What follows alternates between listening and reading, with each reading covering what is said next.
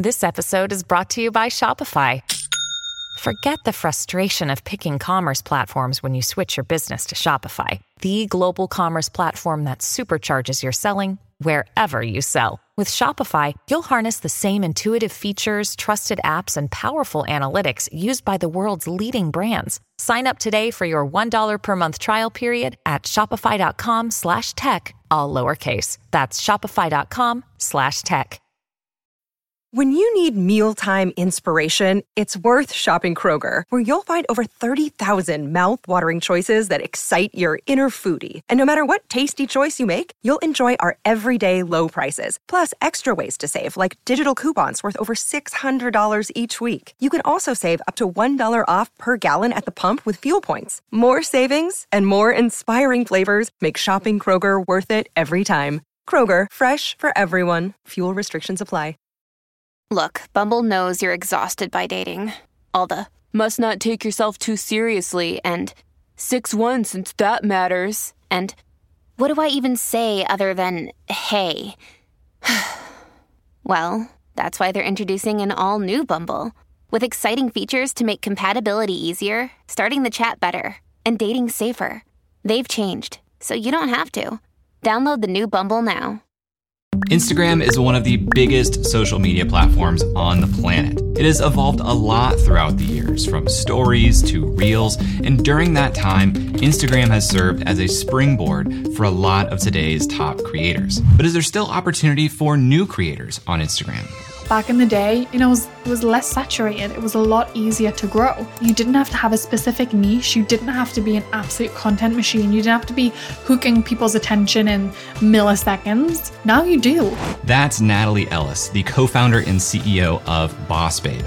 It started with really sassy, tongue-in-cheek entrepreneurship, ambitious quotes. And that really took off because we were speaking directly to a certain persona. And that really, really worked. Today, the Boss Babe account has more than 3.5 million followers on Instagram. And what I love about Natalie as a creator is that she's not just building a personal brand. She's actually building an organization. The way I think about my business is more entrepreneurial than from kind of a creator perspective. I don't think about building a really lean team where I'm running everything. I think about building a real business that can run with or without me. So in this episode, you'll learn what's working today on Instagram, how to make content that actually gets shared, how to turn your followers into email subscribers, and why you need to be open to change if you're building your business on Instagram. I'd love to hear your thoughts on this episode as you listen. You can find me on Twitter or Instagram @jklaus. Tag me, let me know that you're listening. And if you're here on YouTube, leave a comment down below. Subscribe to the channel if you haven't already. And now, let's talk with Natalie.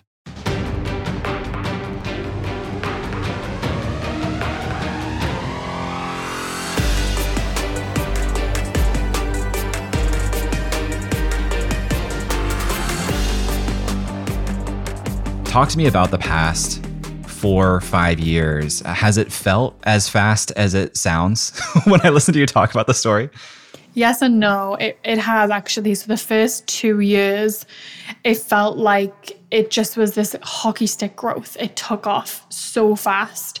And, part of that was I prepared for that. I came into Boss Babe with a lot of brand equity myself. And as Boss Babe as a community had a lot of equity in that. It was not necessarily monetized, but I feel like we didn't start from zero. We didn't start from scratch. We've been building this community. I'd been building my own brand. And so when it took off, it was almost like this perfect storm of we had all the ingredients, like when baking something, we had all the ingredients, we just never put it in the oven. And as soon as we were ready to, we did that. And then it was hockey stick growth. And that brings with it its challenges too. It's not always just sunshine and rainbows. So it has in a way felt fast, but then the scaling challenges, I think, are the moments that slows things down and makes it feel like this is never going to end. Am I ever going to be able to catch my tail? And I think all entrepreneurs go through that. And I think your business has seasons where some feel fast, some feel slow. But some days it does feel like, did I just start this in my bedroom 2 minutes ago? Feels like I did. Well, help me deconstruct this a little bit, because people listening to this, they probably want to get started quickly, and they're hearing you talk about like the brand equity you had in yourself and in your community. Can you help us put some tangibility behind that, or understand what that equity looked like or felt like that allowed for this quick growth? For us, it was building an audience and community. So that was in two ways. Boss Babe, we'd been building a Boss Babe audience and community for a long time. So we had followers, we had an email list, and with my personal brand, same thing. And as I was building those audiences, I didn't necessarily know what I was building for, what it was going to be, but I knew what I was passionate about, which is, entrepreneurship. And I was just sharing content around those lines. And I think there's a lot to be said for building an audience. Especially the economy we're in now, I talk about your insurance as almost being your audience as being your insurance policy. So no matter what's going on externally and around you, whether it's Facebook ad costs rising or just stopping working completely or advertisers pulling out of brand deals, you've got this audience and community that are there for you, and that is very monetizable if you're providing value. And something that I think we did right was build audience and community first. And that's one thing that I'll always take into any other business I start after this, is really thinking about distribution, not just product. Thinking about, okay, if I'm building something, who am I selling it to? If I'm constantly reliant on other people's audiences and ad dollars to get my product out and seen by people, is that really the right way of doing things? Let's take one step back for people who maybe not as familiar with the Boss Babe story. When you were building community and doing events, what did that look like, and for how long? So building community for us just looked like posting on Instagram. And we were posting really niche content on Instagram. It started with really sassy, like tongue-in-cheek entrepreneurship, ambitious quotes. And that really took off because we were speaking directly to a certain persona. And that really, really worked. On my personal brand, it was bringing people behind the scenes of my first business, what I was building, and really showing the ups and downs of that. I didn't know I was going to monetize that, but it was really showing the journey. And through doing those things, we were just able to build and attract an audience of really like-minded, ambitious women who wanted to follow along for the content. And through doing so, got to know Boss Babe as a brand. Did you have an intentional insight to say, not only am I going to share content on the I Am Natalie Instagram page, but I'm also going to build this separate brand to do this? Because I feel like a lot of people in this position, they're posting to Instagram, they're sharing things, it's on their name. When should they be thinking about creating an entity that has its own name and its own personality almost, versus just really doubling down on their own name? I didn't think about it. So Boss Babe as an account was started by someone else, and I came in to support with that a little bit later down the line, a couple of years in. I didn't really think it was going to turn into anything, and eventually I started to feel really passionate about the community and I bought it outright. But I didn't go in with the intention of, let me build this brand that doesn't have my face on it. When I had my supplement company, which was before Boss Babe, I actually built that audience before I built my own audience, because I never thought of myself as someone that wanted to be, in front of the camera. I loved being behind the camera, and I would post curated content from our customers or content I was sourcing online. And we built an audience, and this was way back when, this was early days of Instagram. We built an audience of about 35,000 people on there, which was huge at the time. Not saying it's not huge now, it was huge at the time. And it meant that when I launched this business, because I had zero marketing budget to work with, when I launched this first business, I had this audience that I could sell to, and we were shipping to over 60 countries in a matter of weeks. It happened very quickly because I was building an audience. So early on, before I even had a brand, I understood that there was power in building an audience online, and especially Instagram at the time, it was really powerful. From there, I started posting on my own account, discovered that it was this Boss Babe account, started supporting on there too, and it really happened organically from there.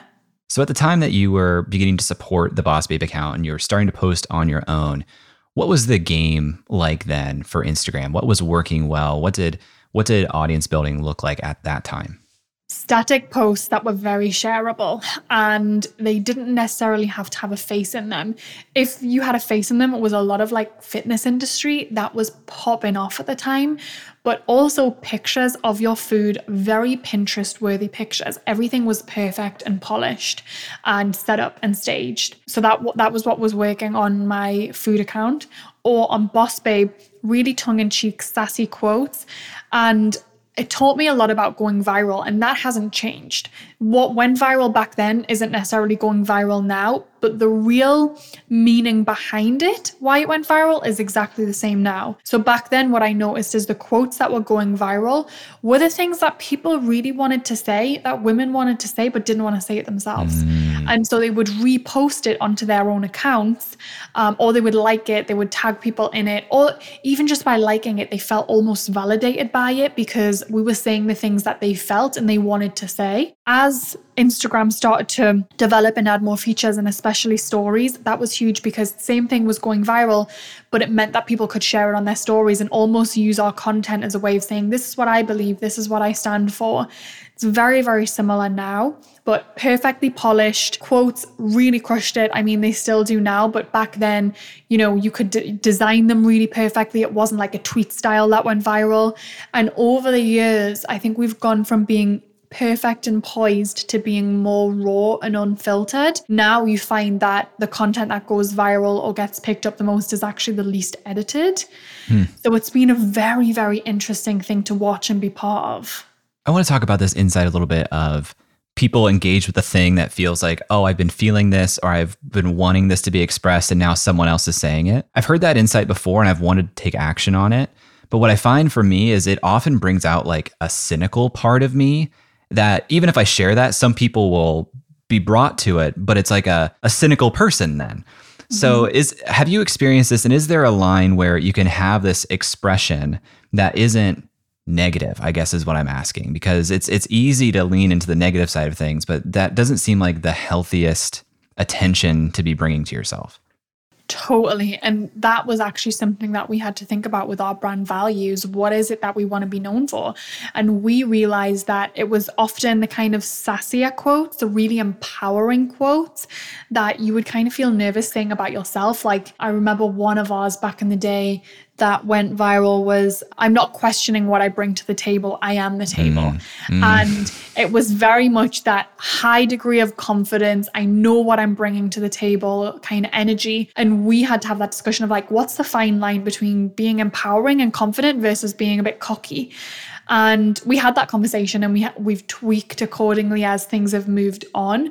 So I think you can totally do it, and it doesn't necessarily need to be negative or cynical. You know, sometimes things that people are feeling might be feeling really tender and sensitive, and a video that brings that out or calls it forward, or they might be going through a time where they're feeling a lot of change, and a quote sums up what they weren't able to, is really powerful. I think Naval's really good at doing that. His quotes aren't necessarily negative or cynical, but in just a few words, he sums up what you've been trying to journal on for days. And I think there's a lot of power in that. I think great writers online especially are the ones that can sum up how you're feeling in a way that you could never do it. And you don't have to be negative to do that. That's so true. I think all the way back, like episode 22 of the show, I talked to Matt Diavella, and it's when I articulated or understood that even if you're in a very visual medium, writing is so core to like all aspects of creativity. Do you identify as a writer? 100%. Yeah, I got started in business in copywriting. I love to write. And even now, you know, we are in a place where videos performing really well, but there's scripts behind those videos. There's arcs behind those videos. And that all starts with writing, in my opinion, whether it's writing a really good hook, whether it's being able to take this really long story and condense it in a way that's going to grab people's attention and keep them engaged. I think all of that comes down to writing. And I don't think it's this kind of skill that has gone away. I think as we're moving into this new visual era, it's still just as, if not more important, because you don't want to watch a video that the first 5 minutes is absolute waffle. You want something that hooks you in, that sums up how you're feeling right away or what you're looking for right away, and then delivers on that, and then perhaps ends with a specific action. I think it's really, really powerful.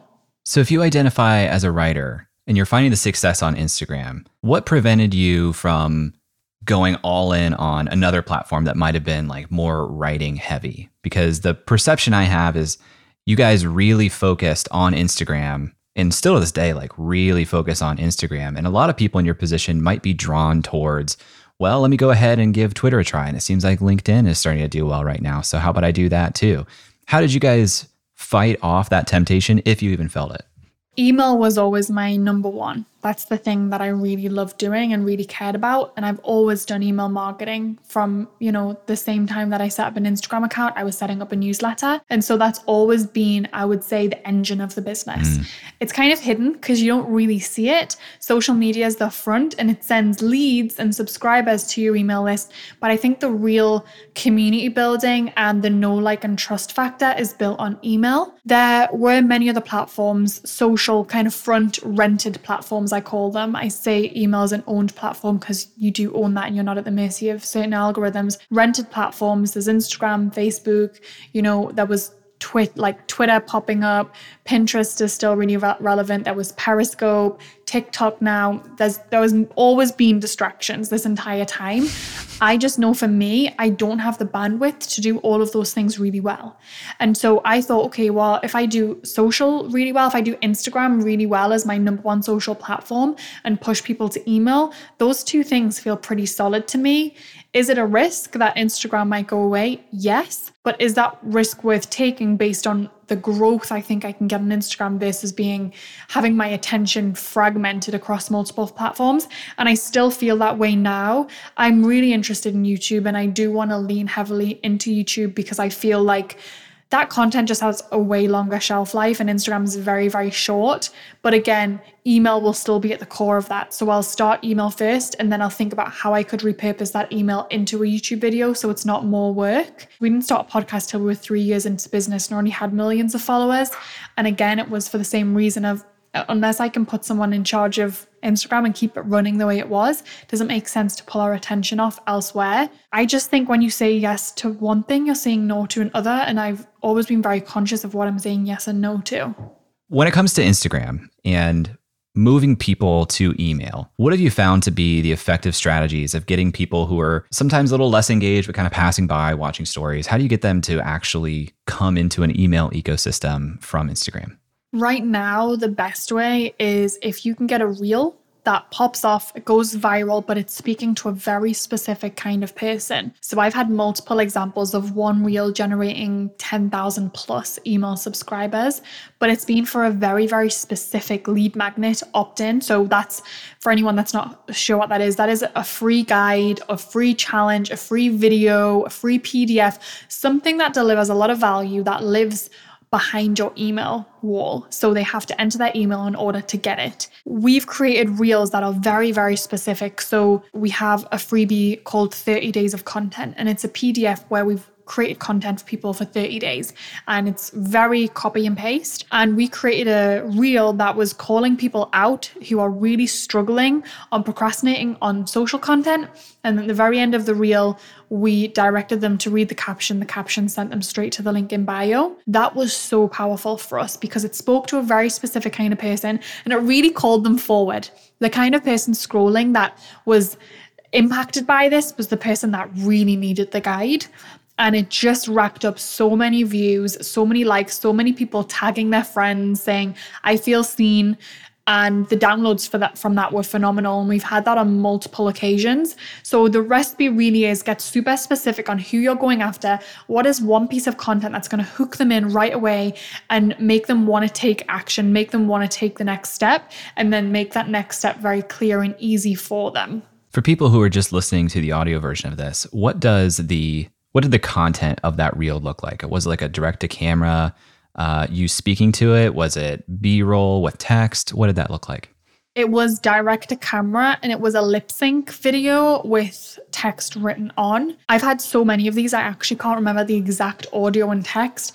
If people go on my Instagram, I mean, the best way, let's say you want to know how to grow your email list and you're in the YouTube growth space, go and look at people that are in that space, go to their reels, like swipe to the reels part of their profile and scroll down all of their reels and look at which ones went viral. So you can do this on my profile, scroll down and see which ones went viral, see exactly what I did and just don't copy the content, but copy the way in which I formatted this video, because none of this is original. We're all creating hooks, we're delivering quick bite-sized value, and then there's a call to action. study how long the video was, study what the call to action looked like, study all of the little details of it. So for me, I create a lot of face to camera with lip sync audio because it's the easiest for me, honestly. I'm busy. Creating content is like the smallest part of my job now. So I'll set aside 15 minutes. I'll grab my phone. I'll watch a reel. This is my absolute hack. I watch one reel and I start scrolling because I'm served a bunch of reels that are in the same niche as that. And I take the audio and I just lip sync to a bunch of them. I save them in my drafts and then I go back later and start adding text, call to actions. I make it relevant and they're just sitting there. I don't necessarily go into it with, okay, I'm going to create a reel that has this hook, this body, this outro, because I get really led by what's trending at the time. And that seems to really work for me in terms of virality. So on those reels where you have a call to action to read the bio or read the caption to send you to the link in the bio, is that call to action just another caption on screen that says like, read the caption, or is it like an end card? Normally it's just text that pops up right on the end of the reel saying read caption or link in bio, and it's just very quick. I normally time it for the last 60 to 90 seconds of the reel. Last 1 second to 1.5 seconds. I'm just thinking about it. So the one that I just posted today, I put the read caption at, there was 1.5 seconds left of the reel. Generally, my reels are about 6 seconds because I want people watching it from start to finish. Ideally, I want them to watch it more than once. Call to action in the last second. That will get people watching but not turn off right away because they're not thinking, oh, she's just trying to direct me somewhere else. And then they'll either read the caption or they'll go and jump to the link in bio because they stayed for the content. After a quick break, Natalie and I talk about how to take advantage of Instagram Reels, and later we talk about her product and hiring strategies. So stick around. We'll be right back. If you know me, you know how much I believe in memberships. My membership is the core of my business, and earning an income directly from your audience is one of the most sustainable ways for you to become a professional creator too. So I want to tell you about today's sponsor, Uscreen. Uscreen is a beautiful all-in-one platform that helps content creators earn a living from their videos by unlocking predictable, recurring revenue. You can host private live streams for your members, build an on-demand catalog of premium content, and Uscreen gives you a community hub to interact with your members too. They can access your community from their mobile phone, so your membership is right there in their pocket. With a Uscreen account, you get video hosting, an out-of-the-box website, full payment and subscription management, and plenty of third-party integrations too. And Uscreen makes it easy to get set up. You get access to powerful website themes that are fully brandable with no coding skills required. Uscreen will even provide a dedicated success manager for you. Just about anyone that wants to make money from their content can do it with Uscreen. It's perfect for coaches, authors, influencers, and entrepreneurs in just about any niche. Right now, Uscreen is used by creators in fitness, education, news, kids entertainment, and more. That includes Yoga with Adriene and Creator Now, just to name a couple. Uscreen is the platform for building a video membership site that is great for generating a sustainable income for professional creators. If you create video content for your audience, I highly recommend checking it out. If you're interested in learning more about Uscreen, visit uscreen.link/J. That's uscreen.link/J, and let them know that I sent you. This episode is sponsored by BetterHelp. Last year, my wife and I started talking about her joining the business full time. This is a huge decision, not just for the business, but for our marriage. My wife, being the very smart and thoughtful woman that she is, suggested that we proactively sign up for therapy as a couple to help us communicate better before we started working together. It really helped us have better language to describe how we're feeling and listen to one another, which generally lowers the intensity of any conversation. Now, I had never been in therapy before, but here's something that I didn't expect.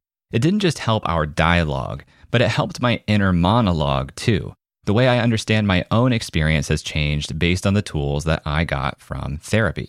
If you're thinking about starting therapy, give BetterHelp a try. It's entirely online, so it's convenient, it fits your schedule, and you can be in the comfort of your own home. Just fill out a short questionnaire and you'll get matched with a licensed therapist. They even make it easy to switch therapists if it doesn't feel like a fit.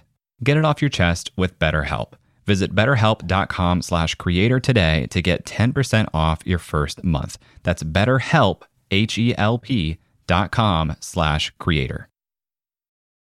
Welcome back to my conversation with Natalie Ellis. As a consumer on Instagram, it really feels like they're pushing Reels hard. So I asked Natalie, as a creator, do we have to embrace Reels in order to be successful on Instagram? Pretty much, yes. There are some people that are doing well without it. It's very few and far between. It's the same when Instagram's released any new feature. They really prioritize it. If we think about it in just a business sense, when they launch a feature, they put a really small product team on it. So when they launch Stories, the team that launched Stories to millions of users was tiny. And that team really wants budget to go and expand the team. So they really want their feature to work. And so they'll generally get a bit more algorithmic favor for using those features, the users, and that will then show people at Instagram whether it's sticky or whether it's not, and they can make that decision to then expand the team. With Reels, they saw TikTok take off, and so they realized they needed to be able to compete in that kind of attention consuming way. And so you get a lot of algorithmic favor for doing it. Doesn't mean that you necessarily have to do that to go viral. I've still gone viral on static posts, but it's harder. You have to really get something that's going to hit. And it doesn't necessarily mean that Instagram's going to support you in going viral with it. With a Reel, they're going to support you in it. And so there's new features now. I think YouTube have had this for a really long time, but you can now select what kind of topics your Reel is. And so there's actual metadata on this Reel that tells Instagram, this piece of content is for mums of newborn babies. Great. That mum with a newborn baby is going to see it on her Explore page now. So they're doing lots of things that is just basically making it so easy to go viral, so that if I was starting out, I would just go with that. I would not make it harder for myself. I would just go with it. What's the status of hashtags and their importance on Instagram right now? They're not very important right now. They haven't been for quite a while. I personally don't use them. I think if you're starting an account from zero and you want to throw everything at it, sure, use a couple and kind of tell Instagram what your account's about, but don't expect it to be a growth engine for you. Captions. How much do we care about captions? And does it depend on who your audience is? Captions, again, are less important than they used to be, but they are still important. You really want to think about the way in which you're writing them. I talk about a headline to deadline technique. So your headline really has to be a hook. It has to pull people in. And then, the body, it should be succinct. It should be very clear. You're not wasting words. And at the end, there's a deadline to it, whether that's, that you want them to take call to action, something's disappearing. What's the thing that you want them to do? Make it super, super clear. That's really powerful. If you've not got something like that, if you've not got something worth saying, keep it short. People won't read it if it's not worth reading. This is so good. Okay, last one. Now that you have, 3.5 million followers on this account, not to mention your personal account, how do you prioritize Reels or in-feed content versus Stories? With Boss Babe, I prioritize feed content because it's not about me. It's not about Danielle. It's about our community. And so by prioritizing in-feed content, that means we're serving content that really resonates with our community. With my personal account, I prioritize Stories because it's more about me. And I love Stories because it gives me a chance to bring people just behind the scenes of my life. It's really easy content to create and it starts conversations. I have such deep conversations with my audience on Instagram because they see a story, they reply, they give me advice, they ask questions, and I spend a lot of time in my DMs. And so for me, it just seems more worth it on my personal brand to do it that way. So we kind of started this conversation with, at the time when you started contributing to the Boss Babe account, before it was your account, static images were queen. I was going to say king, but I'm like, let's say queen this time. Yes, exactly. And now we're talking about Reels. Was there an era or multiple eras in between where the game was different? Yeah. Before we moved from the perfect polish to the Reels, we were still moving into that raw, unedited, more unfiltered phase. So putting pictures up that weren't perfect. And what I mean by that is an example of you go traveling and you're posting a picture of your breakfast and it's like 7 plates of perfect pancakes and everything's so perfect the way that it's put together, those kinds of things stopped getting engagement. So it went from Instagram being kind of like Pinterest to being a bit more real. And so there would be selfies posted that were more unedited, unfiltered. Those kinds of things did really well. There was transformation pictures, so people showing the realness, the comparison, that worked really well. And then with quotes and things, we saw a move from things being so heavily designed to it being a bit more raw and real. So that's when we saw the move from a well-designed quote to maybe a screenshot from a tweet, a carousel from a tweet. Those kind of things worked really well. People were also providing value in a more long form way. They can do that in video now, but at the time, carousels, they were performing really well with a hook and then some body content, kind of like an email and then an end card. And I think we're still moving in that direction of more raw, more real. I think every year kind of when people are demanding more and more of that, that's what I've seen anyway. I can't see us going back to the perfect Pinterest polished vibe. Is it easier to grow now on Instagram than it was in those two times? Or was it easier, 6 years ago and we're kind of just out of luck? I don't think we're out of luck, but it's nowhere near as easy. I'm not gonna lie about that. Back in the day, it was less saturated. It was a lot easier to grow. You didn't have to have a specific niche. You didn't have to be an absolute content machine. You didn't have to be hooking people's attention in milliseconds. Now you do, because there is a lot more content saturation out there. We are competing for attention in a way that we never had to before. And so you can grow, absolutely, but you're gonna have to work a lot harder for it. Would I pick Instagram as my platform of choice if I was starting from scratch now? I don't know that I would, and I'm being totally honest about that. I don't know that I'd choose TikTok either, because from what I'm seeing from TikTok, if you really hit it, it can be amazing. But it can also be quite up and down. Just because you have a following on there doesn't necessarily mean your content's going to be seen by all the people that follow you every single time you post. So I would definitely think about the platform that I was going to go on if I was starting from zero again. And how would you think about that? I would think about where my ideal clients are going to be, first and foremost. I think that makes the most sense. And then secondly, I'd think about how can I build know, like, and trust factor the quickest? I'm wanting to start from zero. I'm not wanting to put a decade of work into building my personal brand. That's really important to me. And then I would think about how can I put the least input to get the most output, because we're all busy. And so I would probably go YouTube personally, because I could spend time creating one video that's actually going to have a really long shelf life. It's going to bring in an audience for me if I do it well. It's going to allow me to spend a good chunk of time with my audience. Or I would do something like a podcast. Same thing. If it's done well, you're building that know, like, and trust factor really well with your audience. And it's just a shorter loop of building. How do you think about the time you're spending on the Natalie universe versus Boss Babe? And it doesn't have to be specific to Instagram, because I know you're on YouTube and all these different platforms. So how do you decide this is the time when I should make content for my personal pages? And is that benefiting you, or is it benefiting the company, or both? I know people wrestle with this, and I'm curious to hear your take. To be totally honest with you, I neglected my personal brand almost the entire time I've been building Boss Babe. It's always been a second thought, because I was building a brand. I was building Boss Babe. And with that being said, my personal brand has always been such a big support to the company. If we're in a launch, the way in which it drives leads or conversions is almost being comparable, which is crazy given the size difference in followers. But I think people buy from people, right? And it's a lot easier to know, like, and trust people. With brands, it's harder to build that up, but then when you have it, you really have it. Now I'm starting to think more about my personal brand, just the phase in which I'm in. I want to create content around that. I want to bring people behind the scenes of my life right now.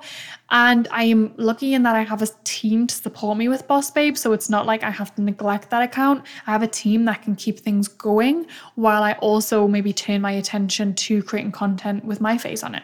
So you said, like, sometimes the personal brand supports the company so well. If you had some new interest that you got into, maybe you wanted to talk about just like being a new mom, and that was where you wanted to go with your personal brand, does that have a risk of detracting from the company, or making people think, oh, I guess Natalie's not taking this other thing as seriously as she used to. So I'm going to divert my attention now to what she's doing now.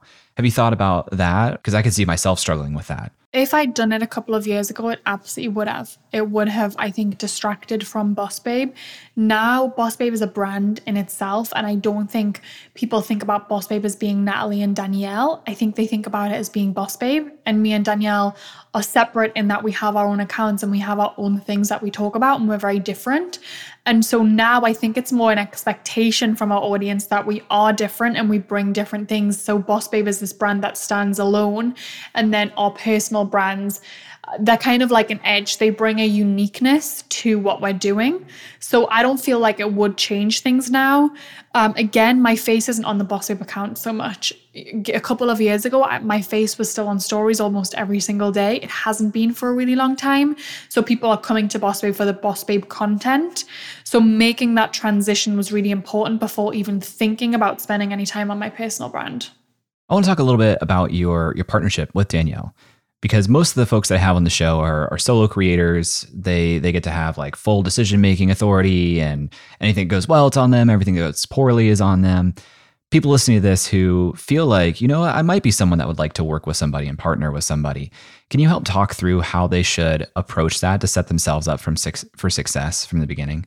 Yeah, you really want to think about what you're each bringing to the table. And so do you have skills that really complement each other? And together, can you build something better than you would be building on your own? I think that's firstly really, really important. Secondly, is this someone you want to be in a legal partnership with? I think business partnership is kind of like a marriage, honestly, because you together are creating and building assets. And that's not something that you want to take lightly. And if your business partnership fails, likely your business is going to fail too, or it gets really, really messy. With me and Danielle, we've always thought about and prioritized our relationship, knowing that it's going to take work, and that if we don't prioritize that, the business can't thrive. It's like having kids with someone, right? If you think about the business as a baby, your baby is really only going to be doing as well as the health of the overall relationship. So that part's really, really important. And so having those upfront discussions with a potential partner is very important. What is your role going to be? What are you going to contribute? What can I expect from you? And okay, if we come into disagreements, how do you generally handle them? How can we agree on being able to come to decisions? What do you have say on that you can kind of make final call on, and what do I have say on that I can make final call on? How can we avoid ever being in a tie break situation? All of this might be uncomfortable to talk about upfront. It's so incredibly important. Beyond that, beyond those tactical things, I think you have to have a conversation about what you want the vision of your life to look like. Beyond the business, think about the business as just a vehicle that's going to help you get there. But if your life vision is completely misaligned from that of your business partner, you're probably not going to be rowing in the same direction. If your business partner wants to build this big business where they get paid out through an exit and they don't necessarily care about taking cash out in the interim, and they don't really care about having freedom in the interim because they see this North Star and that's where it's going to come from, great. Are you aligned with that? Because if you want a cash flow forward business where you're actually going to have a lot of lifestyle freedom, you don't want to sell it, you want it to just be this engine that generates revenue for you, and you're doing something you enjoy, then you need to find a partner that has those same values, and you have to be really honest about that up front. Don't just say what you think the other person wants to hear so you can get into partnership with them. It's like you're going from dating to getting married real quick, so you better have those uncomfortable conversations. This is one of the most important questions, I feel, when you're going into the partnership, because the struggle that I see a lot of people have, they like the idea of partnership, and they like the idea both of being able to work with somebody so it's not as lonely, and theoretically, like, you can do things twice as quickly because you have twice as much power going into it. But everything starts at zero. And the struggle I see with a lot of potential partners is they can't figure out the initial money part of this, because it's hard to build a business that supports one person, let alone two people. So how should people approach that if they're starting from zero with a partner, to think, how do we make this reward both of us when it starts with so little in the beginning? Yeah, that's a really, really important conversation. And just like in romantic relationships, money's often a really big sticking point with co-founders. Again, those honest conversations. What are you bringing to the table in terms of revenue and growth? How are you able to support the growth of this business? Because if it's just me, am I going to be compensated differently for what I'm bringing? Or if you're not driving revenue, but you're doing something in the back end, and that's actually really, really supportive to be able to bring in revenue and stabilize the company so we can hold more customers, how do we compensate you for that?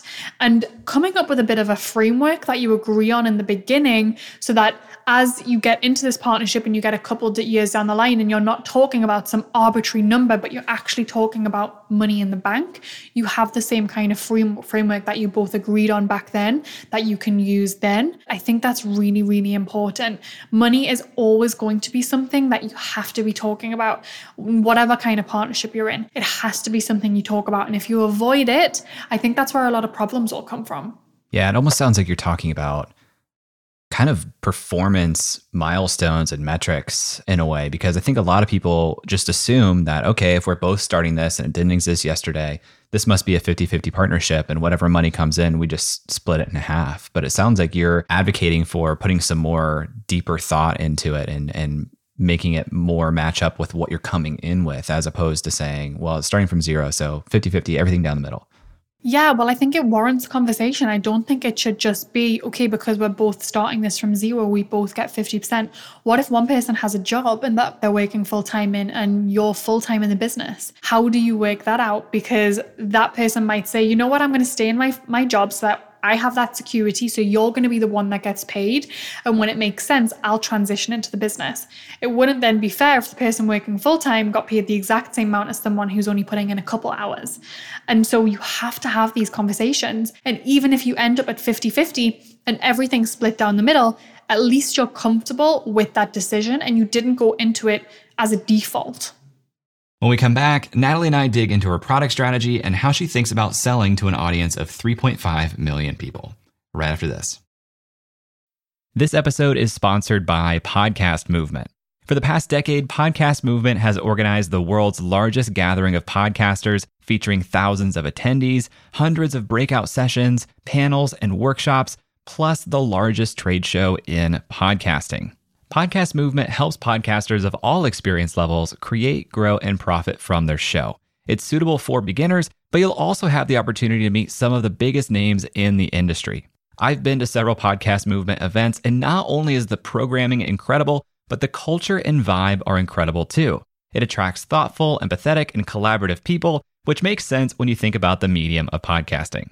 Podcast Movement hosts 2 events per year. The first just wrapped up, but their flagship conference is happening August 19th through the 22nd in Washington, D.C. Attendees have the freedom to choose their own adventure across several different stages throughout the 4-day event, not to mention dozens of amazing networking events, parties, and the expo hall floor. Tracks include podcast creation, video and live streaming, industry professional, plus several stages of curated programming from some of the top companies in podcasting. It's truly a unique event, and if you are a podcaster, I cannot recommend it enough. Right now, tickets are available at super duper early bird pricing. And as a Creator Science listener, you can save $50 on top of that by visiting podcastmovement.com/science.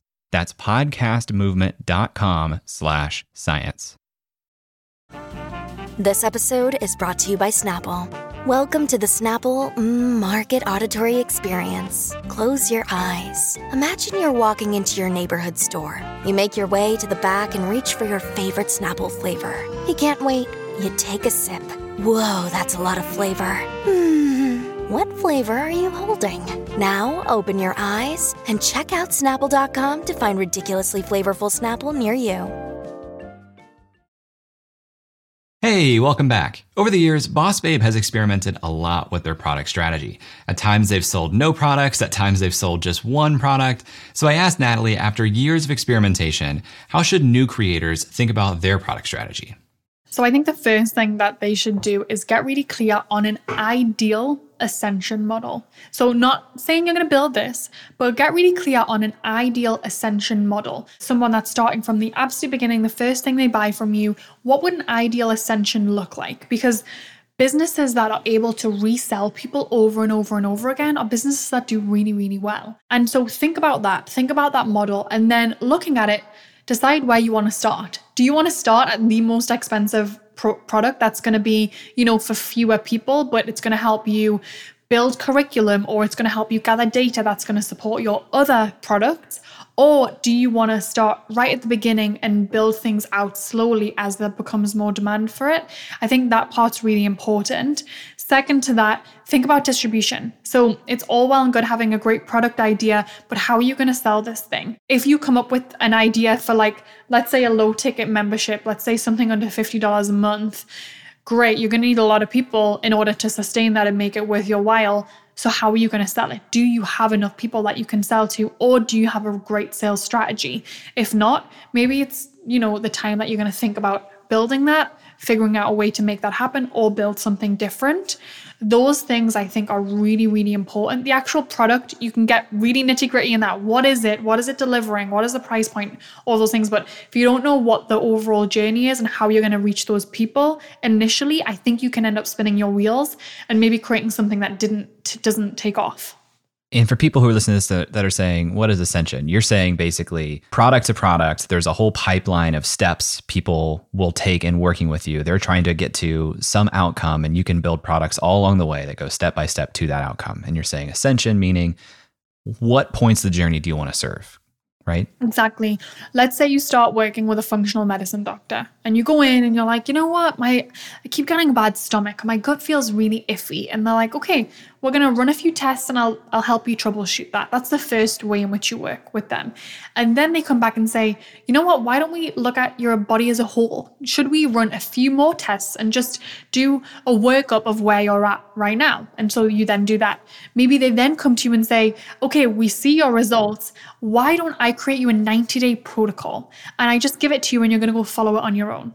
And you go do that, and then you go back to them, and then they might say, okay, we're in a really good place now. Why don't I coach you weekly on being able to optimize where you're at? So at each step, they've been adding things on, just like going to the dentist. At each step, they're adding things on, and at that point, you can decide, do I want more of what I'm getting, or do I want to stick with where I'm at?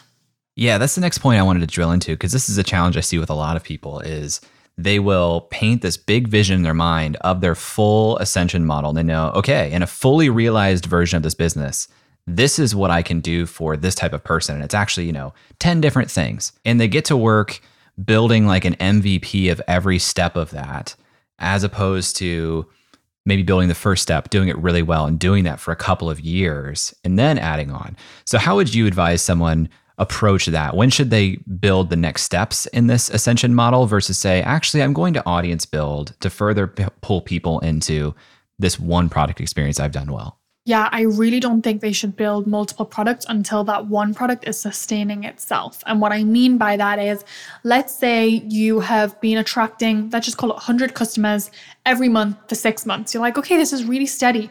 Could I put someone else in charge of this and it's going to continue growing at 100 customers per month?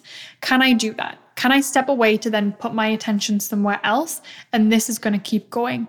I think that is the point in which you can focus on something else, and you can build something that maybe, if you're getting 100 people into this product every month, there's going to be 5 interested in the next step. You're building the next step. Your distribution is already taken care of because this one product's doing really well. I think you have to have that dialed in, because what I see a lot of time is people jump to the next product. They get shiny object syndrome a little too early. And this one product that was the focal point of their business and was doing really, really well starts to decline. They're either not bringing in clients consistently anymore. They're not delivering the results that they used to. They're not building the same relationships and happiness that they were before. Then you're kind of starting from zero again, and you're back on this hamster wheel. And all of a sudden you've got all these products and no one to sell them to. Something interesting that you just said was sustaining itself and putting someone else in charge of that product. That's something I don't find a lot of creators thinking about, is hiring to lead a product within your company. They think that they have to run and support every product all along the way. So I'd love to hear a little bit about how you think about hiring and expanding the team to support these products, because that's a perspective we haven't heard a lot here. Well, let's say you have a baby, right? And you also want to be working on your business. Doing both with the baby, holding the baby at the same time is difficult. You're then going to get a nanny, or you're going to put your baby in daycare so you have a bit extra time to work on the other thing. It's exactly the same with business and products. And I think building teams are really, really important. I would say I'm an entrepreneur before I'm a creator. And the way I think about that, or the way I think about my business, is more entrepreneurial than from kind of a creator perspective. I don't think about building a really lean team where I'm running everything. I think about building a real business that can run with or without me and putting people in place. So when I think about hiring, let's say you're going to hire your first person, I would be thinking about what are all the things you're spending your time on that aren't moving the needle in your business? What could they be outsourced to? Let's say you're making $50 an hour in your business, but you could outsource 50% of what you're doing for $25 an hour so that you can be doing more $50 an hour things. I think that makes sense. And for me, the way I've thought about my business is there has to be an owner of each channel and each product within the business. And that's not going to be me unless it's a brand new thing. I think as an entrepreneur, my skills lie in getting brand new things off the ground and making them work, and then handing them off to someone that can keep things going. That's worked really, really well for me. And you can find great people that can do that for you in your business. I want to take the last bit of time we have here to talk a little bit about collaboration, because I know that's a huge value that you've always had in the company. And if I'm listening to this and I'm already kind of overwhelmed with all the things I could be doing with my time, right? I could be building this product and making this experience really good. I could be creating content.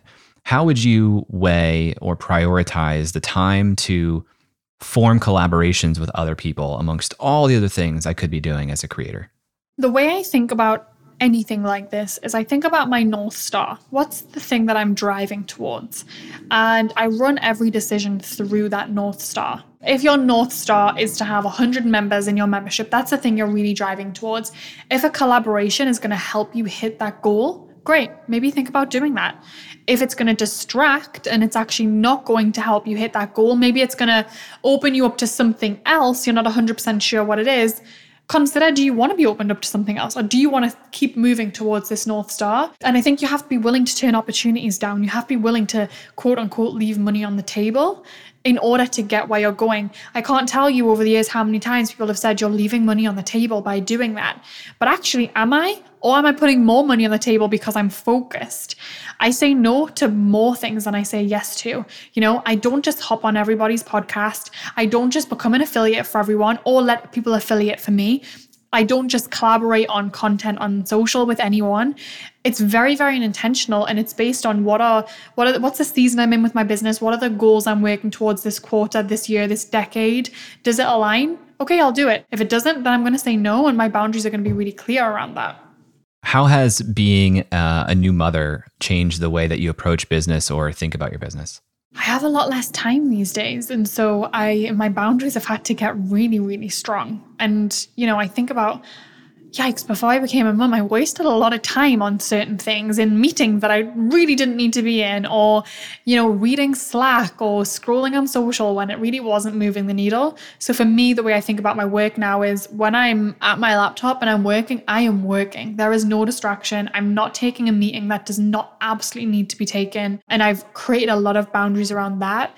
And the other way that I think about work now is I find being a mum really fulfilling, and I absolutely love it. I love spending time with my daughter. And if I'm at work doing something that feels really draining and it's really not enjoyable, I kind of weigh it up of, do I really want to be doing something that feels this kind of unfulfilling when I could be going and spending time with my daughter? That would feel great. And so the work that I do now, it has to light me up and it has to feel fulfilling. And I also understand that I'm in a privileged position being able to say that, because I've spent a decade building my businesses, building my wealth, that I do have a level of freedom that not everyone has at this point. And that has really worked in my favor now, because I get to pick and choose what I spend my time on.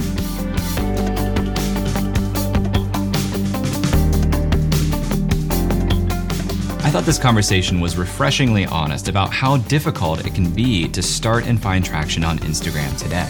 It's not impossible, but I want you to go into it with eyes wide open. And I think that applies to all platforms. If you want to learn more about Boss Babe, you can visit their website, bossbabe.com or bossbabe.inc on Instagram. Links to that, as well as Natalie's personal accounts, are in the show notes. Thanks to Natalie for being on the show. Thank you to Connor Conboy for editing this episode, and Nathan Todhunter for mixing our audio. Thank you to Emily Klaus for making our artwork, and Brian Skeel for making our music. If you enjoyed this episode, tweet at me or find me on Instagram at jklaus. Let me know. I love to hear it. And if you really want to say thank you, please leave a review on Apple Podcasts. Thanks for listening, and I'll talk to you next week.